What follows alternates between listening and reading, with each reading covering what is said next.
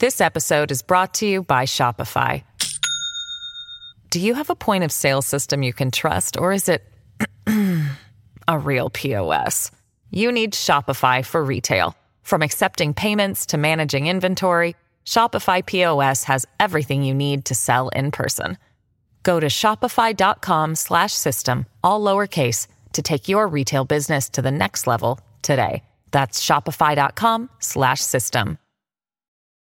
Your brain needs support, and new Ollie Brainy Chews are a delightful way to take care of your cognitive health. Made with scientifically backed ingredients like Thai ginger, L-theanine, and caffeine, Brainy Chews support healthy brain function and help you find your focus, stay chill, or get energized. Be kind to your mind and get these nootropic chews at ollie.com. That's OLLY.com. These statements have not been evaluated by the Food and Drug Administration. This product is not intended to diagnose, treat, cure, or prevent any disease. Welcome to the New Books Network. Hello, everyone, and welcome back to New Books in French Studies, a podcast channel on the New Books Network. I'm your host, Roxanne Panchasi. My guest in this episode is Katherine Dauge-Roth, the author of Signing the Body, Marks on Skin in Early Modern France. And the book was published by Routledge in 2020. Hi there, Katherine. Hi, Roxanne. Thanks so much for taking the time to speak with me today. Thanks for having me. Before we get started, Katherine, can I just ask you, let our listeners know where you are and how you've been doing through these months and months, more than a year now, of global pandemic? I think it's been such a hard time for so many people, not only because of COVID, but also because of all this relentless racial violence that we're enduring as a country here in the U.S. It's all been so heavy and so difficult that I think I just feel I'm very conscious of this privileged position that I and my family occupy in all these struggles. Here I am in Maine, where we can get outside and walk in the woods and by the sea and enjoy that sort of, soul cleansing kind of time. But we did actually start the COVID pandemic in Paris when I was on leave there with my family. Wow. And so we spent time in the lockdown situation, but there were also COVID silver linings. We had a college-age daughter who was there for winter term, who stayed with us for a lot longer through the summer. And, we took these long walks in Paris with no tourists in front of beautiful monuments. And, so there were some very odd, but very special times too, I think. So yeah, just very conscious of how fortunate we are and how many other people are out there facing far greater challenges. Katherine, I always ask people on this podcast, this French Studies podcast, why France? How did you come to be a scholar of France and of early modern France? I think the French part of things happened a little bit by accident. I was in college and became a history major and was still studying French that I'd sort of done in high school, and ended up going abroad for a term in my freshman year to France, and then again decided to spend the entire year abroad my junior year in Caen in Normandy. And I think those experiences were really kind of what sealed the deal. History was always my first love, but then French helped me orient, I think, that interest. And I ended up actually returning after my undergraduate. I returned to France for a year where I had friends and ended up enrolling in graduate school and applying to graduate school in French literature, actually, instead of history. I mean, I might have gone through either door, I think, to do what I want to do today, but ended up being a literary scholar first, but still really maintain this interdisciplinary kind of work and interest in everything that I do. And the subject of this book, Katherine, I mean, I've said to you a few times on email and, before we started recording, I'm a little bit jealous of the subject of this book, even though I am nowhere near a scholar of early modern France and could not have done any of this work. But yeah, how did you come to Marks on Skin as the subject of this project? This all started way back when I was doing my dissertation, when I was working on demonic possession in 17th century convent cases. Mm-hmm. It really started with my encounter with Jeanne des Anges, who was Joan of the Angels, who was the prioress of an Ursuline convent in Loudun, France, in the early 17th century. And her story really captivated me. She and many of her Ursuline sisters had experiences of what people were calling demonic possession. The Loudun case is rather infamous for having become a very political case. It ultimately led to the death of a local priest, Urbain Grandier, who was accused as a witch of having brought on the possession. And Jeanne des Anges had been really demonized, so to speak, really criticized, degraded, both by contemporary sources and also in the historical record and in its the popularization of this story as well. So Aldous Huxley wrote a novel in the 1950s called The Devils of Loudun that inspired this really horrifying 1971 film by Ken Russell called The Devils.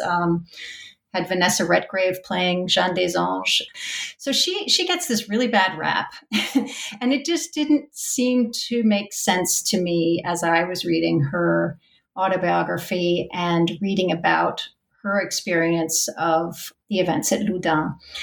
What happens in these cases in Loudun and also in further cases in Louviers and Auxonne are women religious who are having their bodies inscribed by demons, so literally wounded or written on by demons. And it was a tradition in exorcism to have an exit sign, a sign by which a demon would mark, I have left this person's body. And the priest would insist on, having this kind of sign. But normally these were really transitory kinds of signs, a candle being blown out or a window breaking or something like that. And what happens in Loudun is this really amazing and troubling writing on the skin instead. So Jeanne receives this cross on her forehead when one of her demons leaves her body. She receives marks on her side from another. And then she receives the marks of the members of the Holy Family. So Maria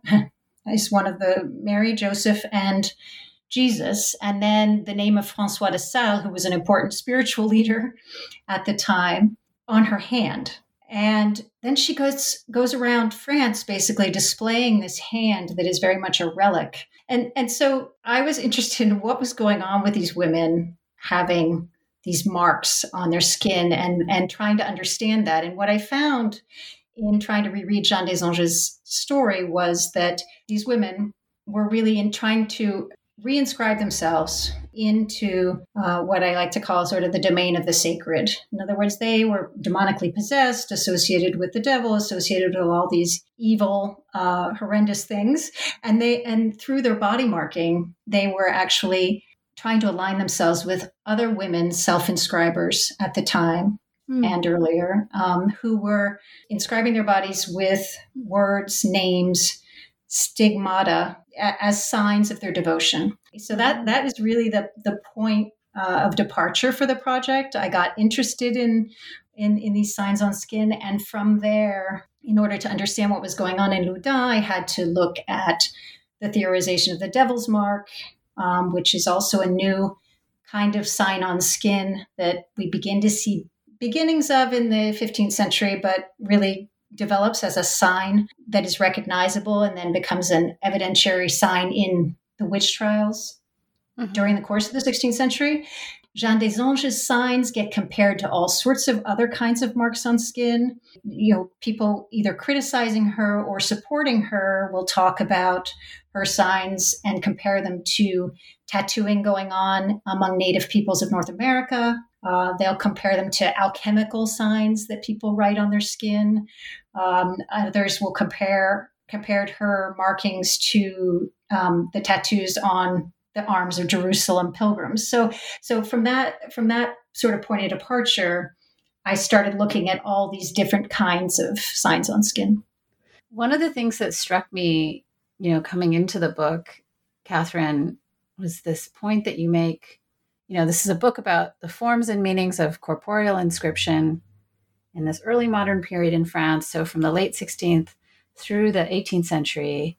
And you make this point early on about the fact that inscription, writing, things being written on the body that these are things, and I'm not an early modern historian of the early modern period, but I definitely felt implicated in this. Not that it was an accusation, but something you pointed out, that language of inscription, of writing and writing the body is there in the scholarship, but that there's been relatively little attention to the material writing on the body. And that really kind of blew my mind. And I guess I wanted to find out a little bit about how this project emerged for you or developed for you methodologically, like as somebody who's interested in the history of the body, how that idea of, it's not that your book is the literal.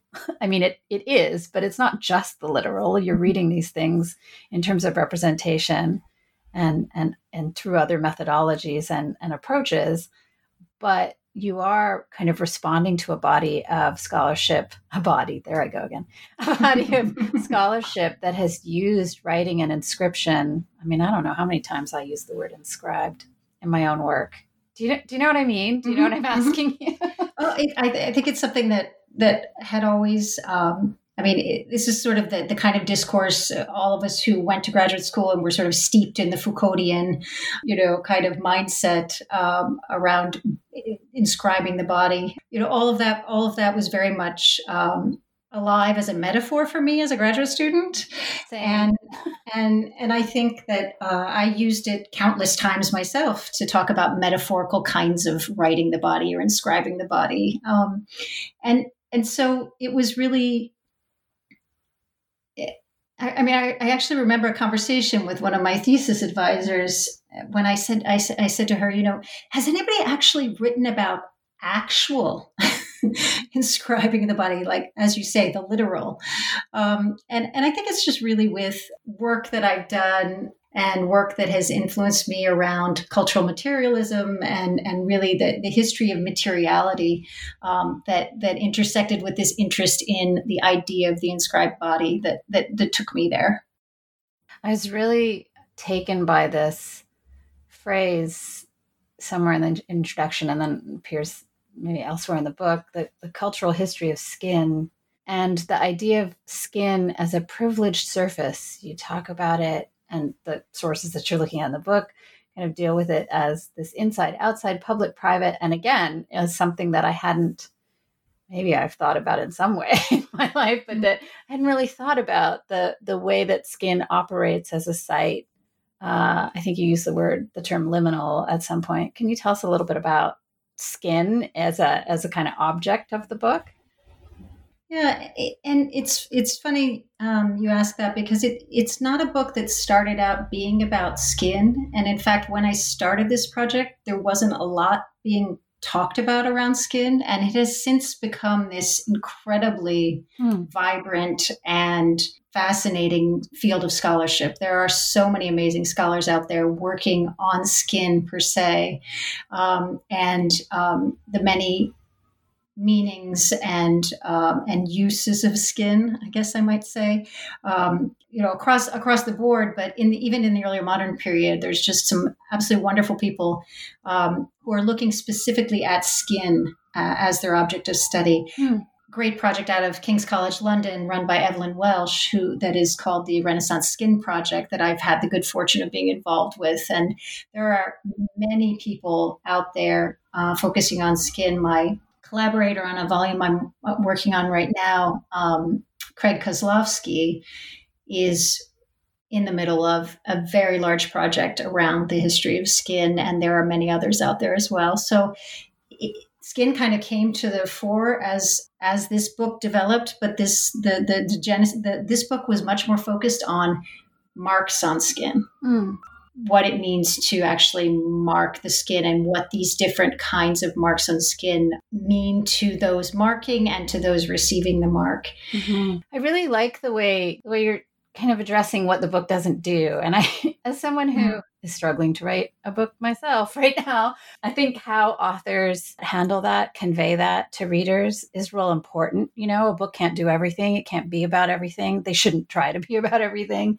You also talk about, when it comes to marks on skin, you explain at the outset of the project that this book is not going to deal with all of marks on skin, and that you made Yeah. decisions. It sounds like some of those decisions came out of what came out of the case of demonic possession that fascinated you, but you also kind of have this, you draw a line, this is going to happen to me throughout this interview, isn't it? Where I'm just going to keep saying things that seem like I'm making funny jokes about your project. That you draw a line between, marks on skin that come from the outside or believed to have come from the outside, imposed on the skin by people and things, or are believed to have been imposed by supernatural forces, ways that skin may have been marked by supernatural forces like the devil. And then there are these other types of markings on skin that you don't talk about. Do you want to tell us a little bit about what the book doesn't do along those lines? Sure. I think in drawing the line, as you have said, part of it is, of course, always a practical decision, right? You can't talk about everything in your book. And this book could have been, 3 times as long. It was already a pretty unwieldy corpus in that it was really 5 different sets of literature and areas of inquiry. Each chapter had its own primary literature as well as secondary literature. There are people who are fully experts on stigmata alone, or on judicial history or travel literature. So already I was really managing a bit of a monster. I could have written a whole chapter on birthmarks, and I would have loved to do that. And I'm now pursuing some of the sort of pieces of that I wasn't able to include in the book. But I decided to just put a little bit about it in the introduction, and concentrate on these 2 different chapters on tattooing in 2 different contexts. The judicial branding, and then these 2 chapters that turn around demonology and questions around the supernatural marking of the skin. So I did follow the lead, though, of my 17th century theologian, the Jesuit Théophile Renaud, who he says in his introduction, I'm not going to talk about marks on skin that come from the inside. In other words, he's not going to talk about the marks on skin from syphilis. He's not going to talk about birthmarks either, because he feels that those come, those are produced from the inside, on the inside of the woman's body. They're not coming out of, they're not being forced upon the surface of the skin from the outside. So I kind of took his lead as perhaps a bit of an indicator as the direction I might go in limiting my topic. Well, just to kind of follow up in terms of the parameters of the book and periodization and some of these other things. So the book goes from the 16th century, the late 16th century, through the 18th century, as I mentioned earlier. And you cover the French context and the context of the French Atlantic colonies, or what was known as New France at the time.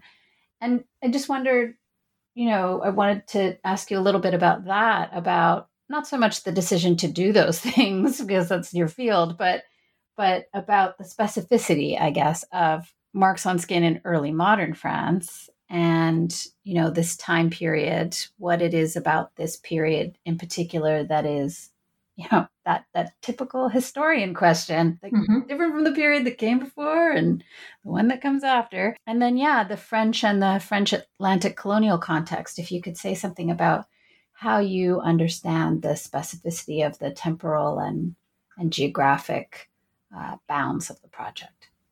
Sure. I think I say in my introduction, that there is this way in which, our areas of training influence what we're able to see or what we're able to look at, right? So that France has been my focus for a very long time. And so it was natural to me to be looking at sources coming out of France and coming out of the French colonies. And I think that many of the phenomena that I document in the French and French Atlantic context are going on in other European countries as well. Criminal branding, the branding of convicts as an administrative mark was taking place throughout Europe. France may have been one of the initiators, but this was something that was going on in every city, and countries in Europe had their different systems of marking criminals. As far as the interest in looking at New France. I think that there was just no way for me to think about limiting my study to continental France when so much of the French attention in the 17th century was towards what was happening on the other side of the Atlantic, between what the French were engaged in with the slave trade in the French Antilles, and also the whole colonial project that they were engaged in what they called New France in the North American colonies. So I think any sort of line between those is a very artificial one. There was just too much energy and interest going toward thinking about what was happening on the other side of the Atlantic at the time, and that in turn defined practices in France and influenced thinking in France about so many things that I just think it's an artificial boundary to draw. And in terms of the periodization of the project, Katherine? I think that what is going on in the early modern world, what really shocked me and struck me in all of the reading I was doing was that every time that a thinker or writer would be talking about one kind of mark, they would have to refer to at least, 2 or 3 other kinds of marks, and whether these were other kinds of cutaneous marks, other kinds of marks on skin, or whether these were commercial marks,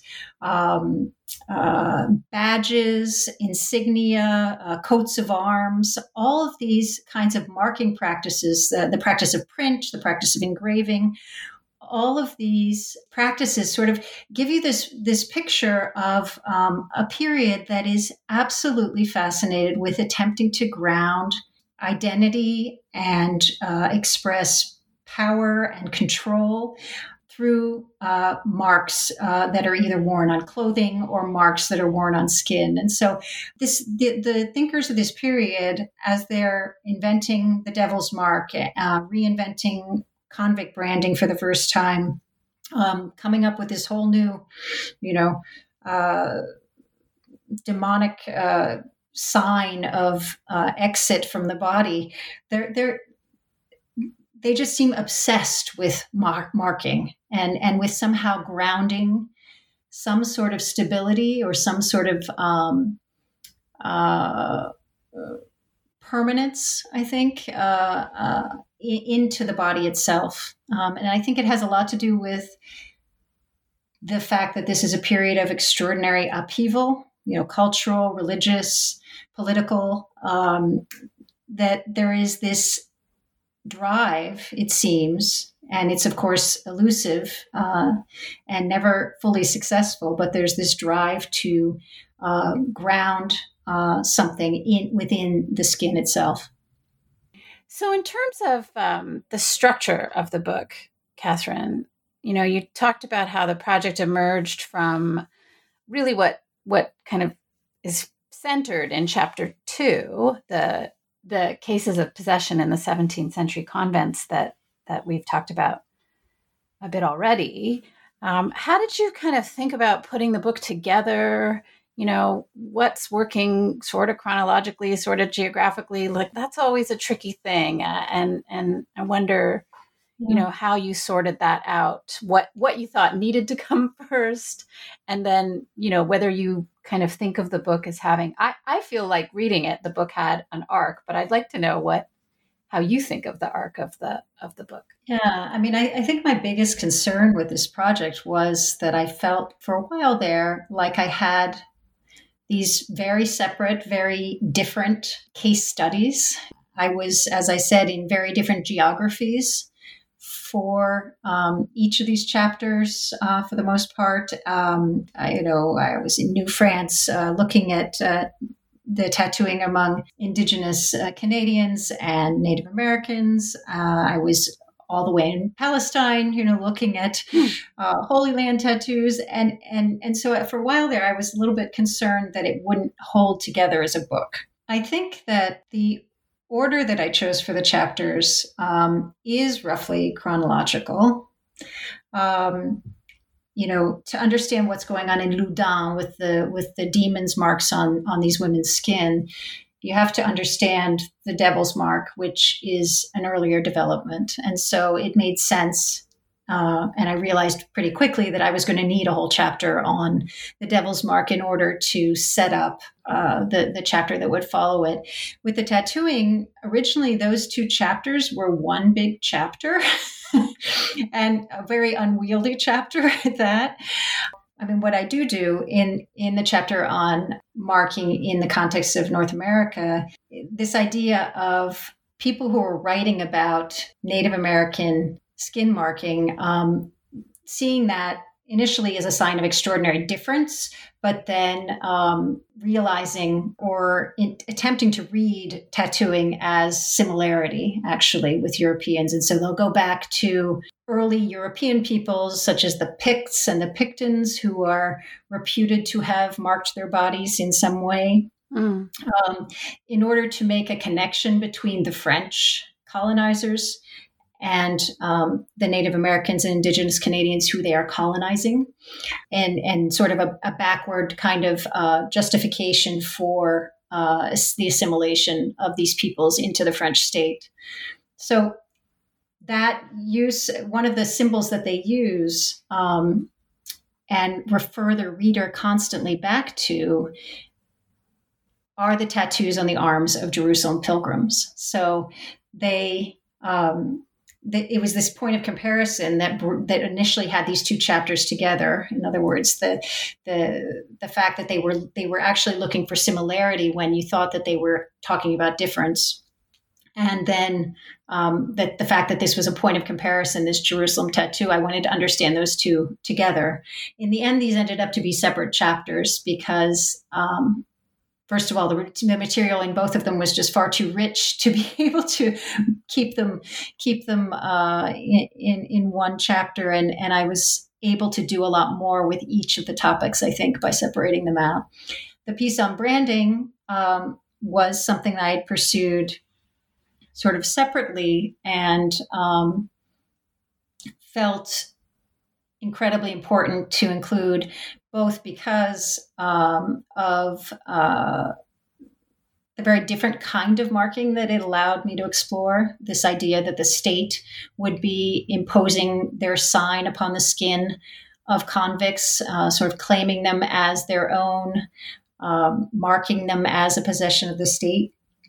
And also because of what was going on with the Atlantic slave trade and the importance of branding and other kinds of marking of the skin of enslaved Africans at the time as well. It ended up coming together, but it wasn't necessarily, there was no master plan at the beginning. In that first chapter of the book, Katherine, Seals of Satan, Demonologists and the Devil's Mark, I was really fascinated with the way that the work that you're doing in that chapter intersects with what my very limited knowledge is of the existing scholarship on witchcraft and religious questions and questions around the devil in this period from the late 15th through the 17th century. So I guess I wanted to ask you, since we've already talked about the chapter in various ways, maybe just to zoom in on this idea of how you're making an intervention, not just in terms of how we think about the body during this period, but in that kind of literature. And, as you said, each one of the chapters of this book ends up being in conversation with so many other literatures and fields. And that illumination of the history of witchcraft that you're doing in this chapter really struck me. So I wonder how you think about that. I guess that was my big question, is, okay, how can I intervene in this? And where I really saw something new to talk about, and I'm not the only one to have talked about this. There are some other amazing scholars out there who have pointed to this as well, but is the real relationship between the devil's mark and how it could be developed at this time. The fact that it was thought about in relationship to the baptismal mark, which was a very corporal but very invisible kind of mark, supposedly placed on the Christian at birth or at baptism. how it was related to birthmarks, how it was related to signs of identity worn on clothing at the time. They often compare it to the branding of slaves in Greco-Roman heritage. Here, the witch becomes the devil's slave and so gets branded. So I was really interested in trying to think about how were these demonologists, as they called themselves, how were they inventing this sign, and what were they drawing on, and what relationships were they making between this very new sign on witches that's going to take on extraordinary evidentiary value, and how this sort of climate of rising empiricism at the time and this need for material proof that was increasing, I think, in the judicial system, was really demanding some kind of a corporal sign for the passage of the devil through the person's body, for their commitment to the devil to be visible. Throughout the book, Katherine, the notion that the bodies that... This episode is brought to you by Shopify. Do you have a point of sale system you can trust, or is it a real POS? You need Shopify for retail. From accepting payments to managing inventory, Shopify POS has everything you need to sell in person. Go to shopify.com/system, all lowercase, to take your retail business to the next level today. That's shopify.com/system. Are marked and being marked, are gendered is there. It's especially intense in chapter 2, but it's certainly there in the discussion of witchcraft and at other moments as well. And yeah, I guess I wanted to ask you about that. The ways that you think about this as a project in the history of gendered bodies, even though this isn't maybe explicit all the time in the history of sexuality, like how you see yourself in conversation with those things, and how gender was an important kind of axis for you in the project. Yeah, and I think today, oftentimes discourse around tattooing in particular, but other kinds of body marking, is rather oriented toward men. The scholarship on the topic seems to be, what we talk about, or we think about tattooing in earlier periods. We think about sailors and we think about convicts, and we, all those stereotypes that part of what I try to do in the book is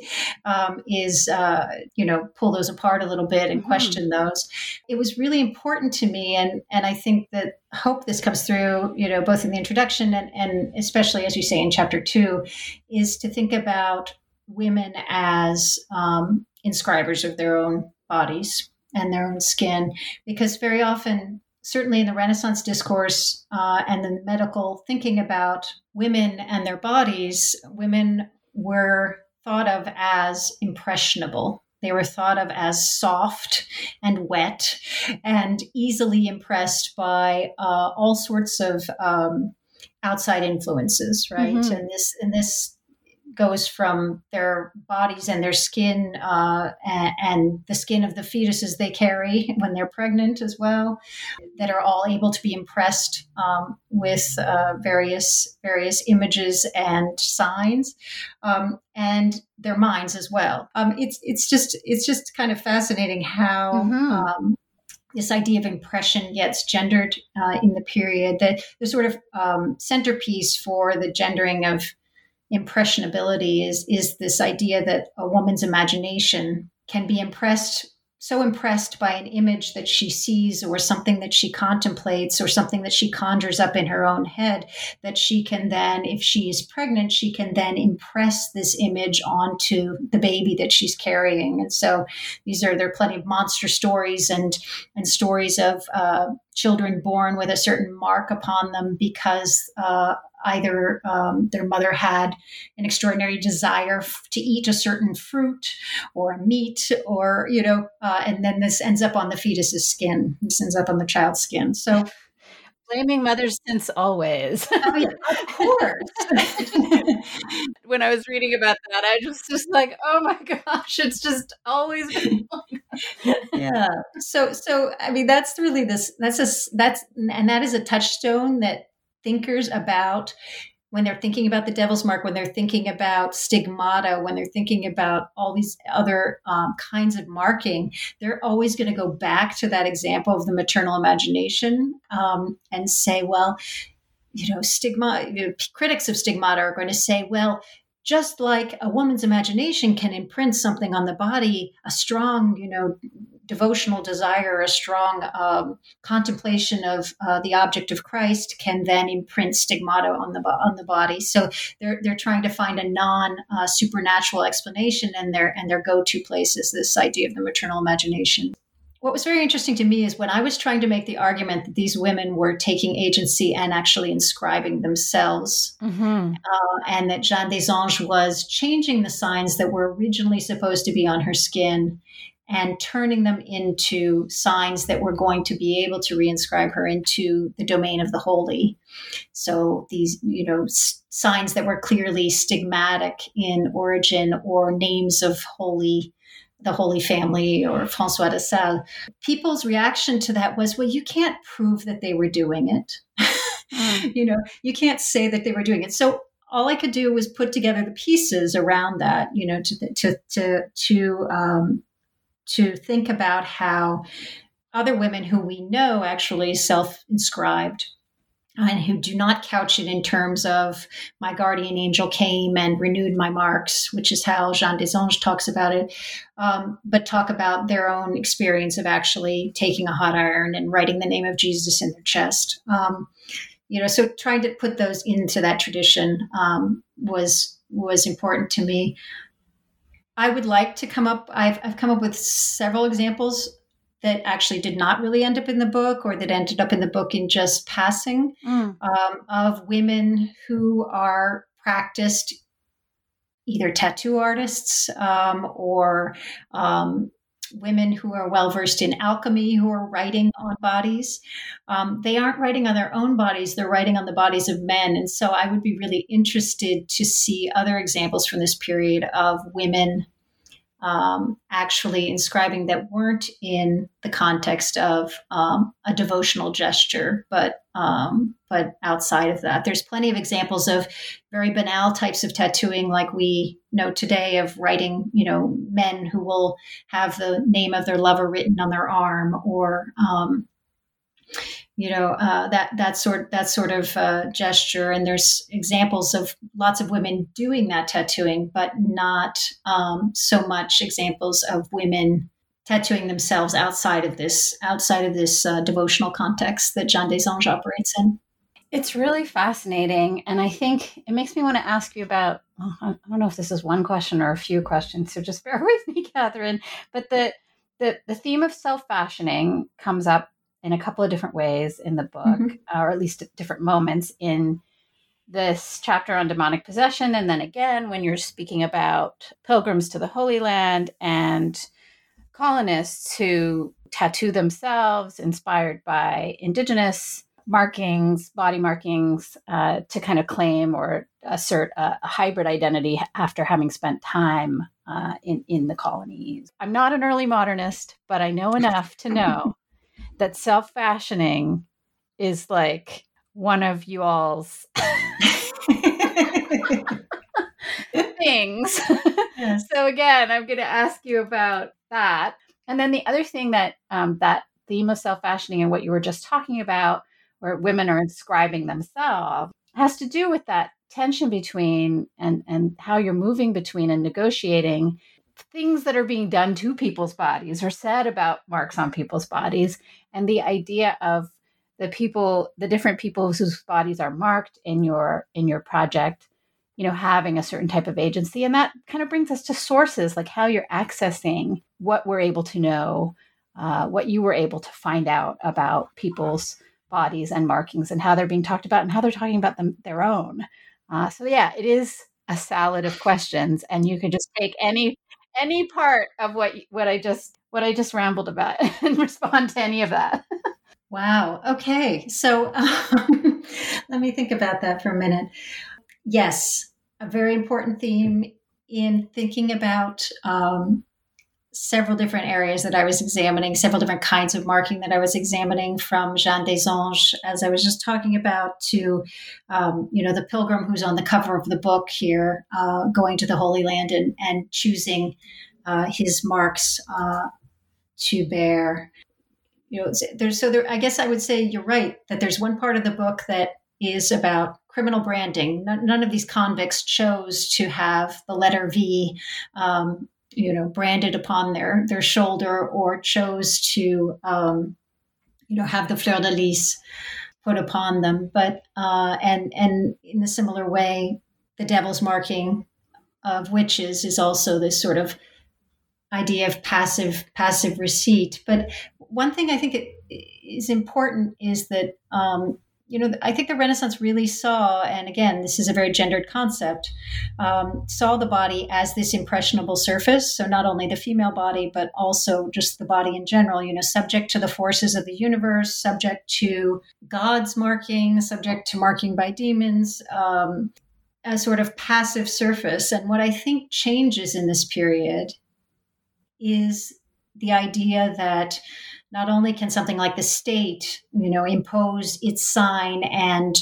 use the capital that the body affords it, I think, to kind of project an image of its power, but also individuals can, harness this idea of, I can, in some way, use my body and use my body's surface as a means of expression, as a means of asserting a certain place within society. Again, very clear in the example of the Ursuline nuns, who were reinscribing themselves, really casting themselves as a new identity. I think also I make the argument regarding the Jerusalem pilgrims that they were going to get tattooed for lots of different reasons, perhaps. And I talk about, tattoos as sort of simple souvenirs, and I talk about them as useful passports. But also what comes through, I think, in this desire for pilgrims when they come back to have their tattoos engraved in copper. In other words, making engravings of their tattoos that could then be reproduced infinitely, or having themselves painted in a portrait, which is, of course, the primary means of projection of selfhood and identity in this period for a certain class of people. I think that it's very indicative of how important, and they roll up their sleeves and show their tattoos in these portraits, how important those markings were, not only for either, as a memorial to their pilgrimage, but also to their status, and the fact that they were claiming a sort of identity for themselves as, look, I am a either devout Christian, a brave adventurer. I am someone who has ventured outside of the confines of France and seen new worlds and seen new places. I think the same thing goes for, it's slightly different for the Frenchmen who are being tattooed by indigenous peoples in North America. They are in very interesting fashion, creating a very new hybrid identity for themselves as no longer really completely French, not completely something else, whatever that something is going to be, as inhabitants of North America, but they are using their body projects to create these hybrid identities where they will have iconography that is typical of the Jerusalem pilgrim set, side by side with images of animals and plants and other kinds of iconography that's drawn very much from the indigenous traditions as well. That they, these people that they are working with and living among. So lots of different ways, I think, that we can see skin marking being used for the expression of some kind of personal identity and projection of that identity. And in that way, these kinds of marks on skin those, more than perhaps any of the others that I deal with in the book, are very resonant with today. And then the multiple questions I asked you in there, just if you could say a little bit, Katherine, about your source material. Like, Sure. How are we learning about these figures, like everything from state stuff to individual accounts? What do you what's the range of things you're looking at in the book? I'm looking at this from the point of view of a literary scholar, first and foremost. So really interested in narrative. Most of my sources actually are published sources, though I dip into manuscript sources here and there and borrow from archives here and there. Travel narratives is where I'm getting the material for New France and for the Holy Land, pilgrims or military men, adventurers writing about their experiences or the experiences of other people that they've heard about. It is their stories and their narrative of their own experiences that I'm interested in. In the case of Jeanne des Anges, for example, I am looking at her autobiography, that she, how she is actually telling her story, how her confessor and exorcist was telling her story, how different medical doctors were writing to her. So I'm looking at everything from, for so many of these chapters, I'm looking at everything from medical accounts to personal autobiographical kinds of accounts to travel narratives, and then, thrown in there several sources drawn from the archive and also drawn from, outstanding scholarship that has already been done on these questions through archival sources as well. The thing that really interested me about tattoos, especially perhaps in the pilgrim tattoo context, was that very few people actually talk about this.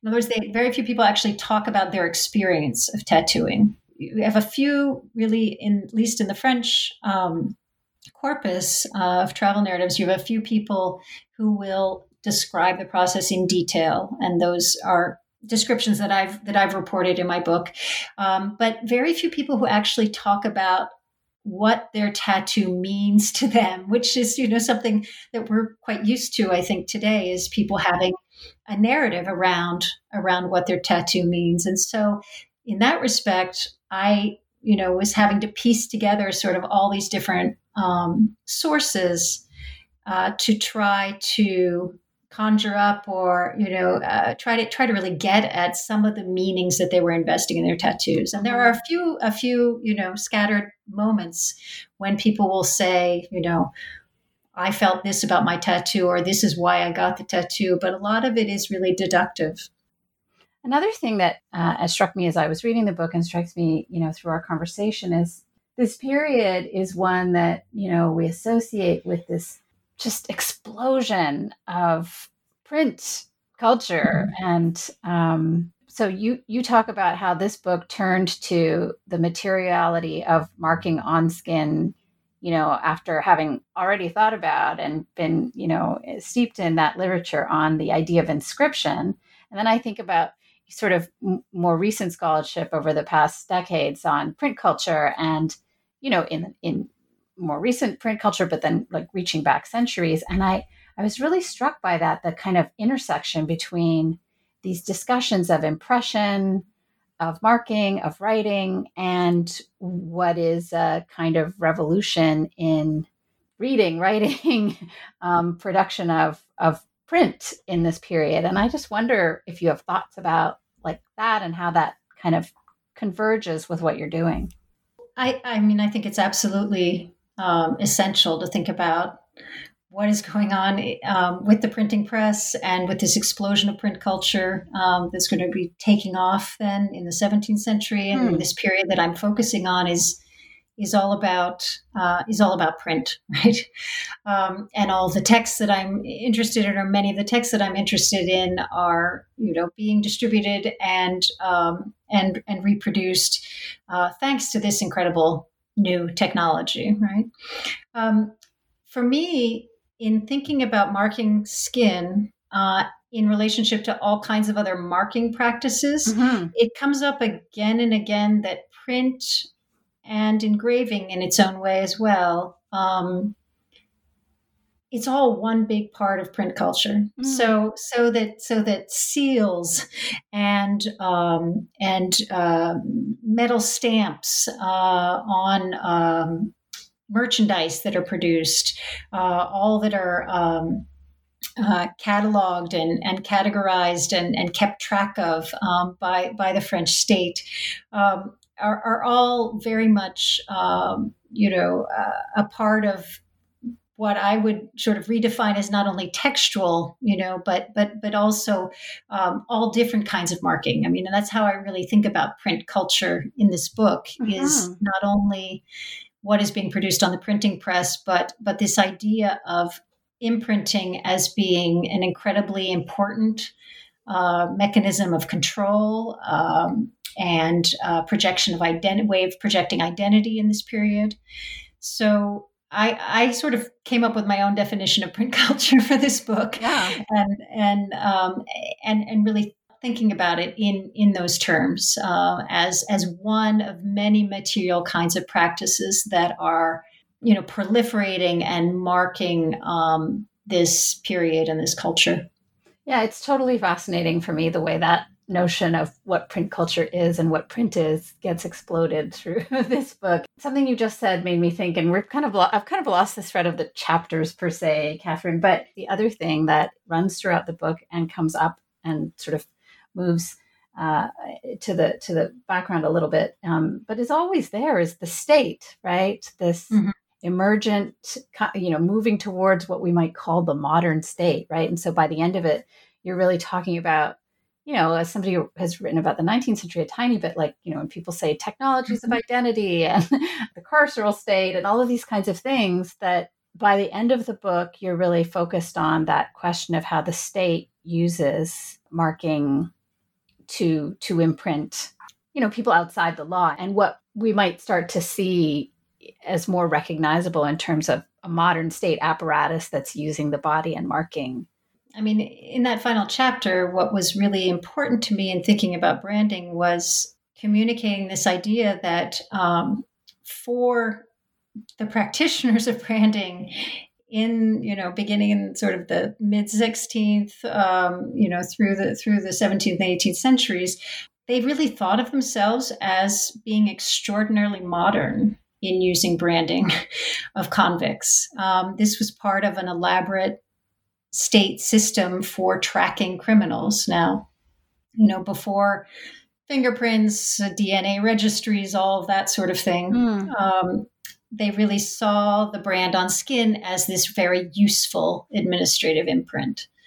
So not as we think of it, perhaps today, as this horrible torture, but this was just one of many. You would be punished, you would be perhaps whipped, or have to spend some time in the galleys. But then, but the marking was really a purely administrative piece of the punishment. This accompanied also moves toward registers of criminals that were supposed to be copied and then distributed throughout the kingdom. There was all this idea of being able to track individuals. This is the period that sees the advent of the passport, and that also have signs and seals upon them to make them official. So I think it really is. This whole marking culture really is part of the development of the modern state, a state that can control the movements not only of goods, but also of people across its territories. As you close the book, Katherine, I'm just wondering, how you close the book, but also I can't help but, want to do that modernists thing. I want to drag you all the way to 2021. Although we've already talked about various kinds of comparisons or points of, commonality or difference between this context that you're dealing with and what more contemporary understandings of markings, tattoos, branding, all of those kinds of things might be. I wonder, what do you think about the post-history in the book? Like what happens next in the period? And I know I'm not asking you to write that whole book right now or to Okay, think good. about it. But, how do you kind of imagine this period leading to whatever comes next in terms of, or is this the end of this period a kind of watershed? Do you think of it that way? And then, jumping ahead. I mean, I'm just going to be honest. It's one of the reasons I jumped at the chance to speak to you about this book, because I'm fascinated by, contemporary practices in this regard. And if somebody who's interested in this is going to read this book, what would you hope that they might learn in terms of the longer view of these practices and how what's in your book might help us to think about what these things mean these days, let's say in the West, to use a lazy term? I think just to answer the last part of your question first, perhaps, one of the things that's been very important to me and to other scholars of tattooing or body marking more generally of the period that we're working on is trying to dispel what some have called the Cook myth, this idea that tattooing, because the word tattoo appears in the 18th century for the first time in French and in English and other languages, that in the narratives of James Cook coming back from Polynesia and Bougainville in the French context, that somehow body marking started as an import from Polynesia, Polynesian practices on the bodies of sailors, that appeared suddenly for the first time in Europe. And it's just absolutely incredible how powerful that myth is when there's been so much amazing scholarship done to dispel it and to show that body marking was actually something that Europeans were engaged in from earliest times, but certainly throughout the early modern period, long before the 18th century. They didn't call it tattooing. They called it pricking, or they called it marking or pouncing. But they were definitely engaging in it early on. So I guess that's the biggest thing, I think. I hope that people sort of, that the general reader out there who sees this repeated over and over again in the popular press might understand or might learn from it. And then as far as the connections with today and tattooing go, I guess I should say that the running joke in my family during this whole time I was writing the book was like, what tattoo was I going to get when I was finally done? And I will admit sheepishly that has not happened yet. But I've certainly developed a terrific appreciation for all kinds of body marking and a real interest in why people choose to mark their bodies today as well. I mean, as someone who does not yet bear any chosen marks on her body, I sort of hesitate to speak for anyone today as to why we have such propensity for marking our bodies in our current culture. I'm very cautious about that. That said, as I said earlier, I think many of the ways that early moderns invest their body projects have real resonance with the kinds of reasons that people cite today for tattooing. This idea of reclaiming your body, and that happens in many different contexts. You think about women who suffer from breast cancer who use tattooing as a reclaiming gesture. Prisoners claiming their body as their own when they're in a situation of incarceration where they do not have control over their body. All this idea around expressing identity and self-determination. There are also many tattoos today that are use tattooing as a memorial gesture. We have a friend nearby here who tattooed, the portrait of his brother who was lost in 9/11 on his back. Even devotional gestures. There's lots of Christians out there still using tattooing as a devotional gesture, I think. So I think there's lots of resonances with the material that I'm looking at for a much earlier period. Totally. And so that has been exciting to see, all the while trying to be very careful about, every period having its own context and own particular way of understanding and investing these kinds of marks with meaning.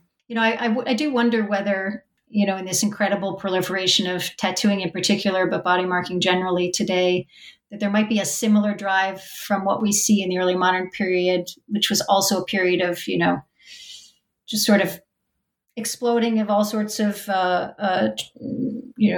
traditional ways of being and seeing the world, just a very tumultuous kind of time of upheaval. I wonder if, in our own sort of fast changing and unpredictable world, I mean, this year has proven that, if there isn't also this sort of drive to create some sort of stability or anchor for personal identity, within the body itself.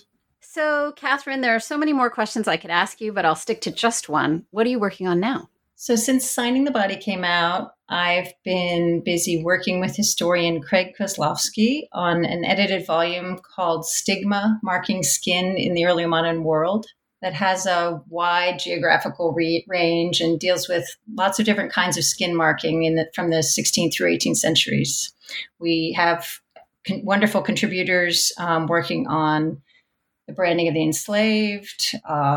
We have an essay on stigmata, cosmetic beauty marks worn by French aristocrats, indigenous tattooing in the Philippines. So it's a really exciting collection of work. And I'm pleased to report that will be coming out with Penn State University Press next year in 2022 in their sensory history series. And I've been looking at early 17th century debates about skin color as a marker of difference. And I've also been working on theories around belief in the power of the maternal imagination to produce infants who differ in skin color from their parents, and been thinking about both of those in terms of the French slave trade and interracial sexuality in the French Antilles.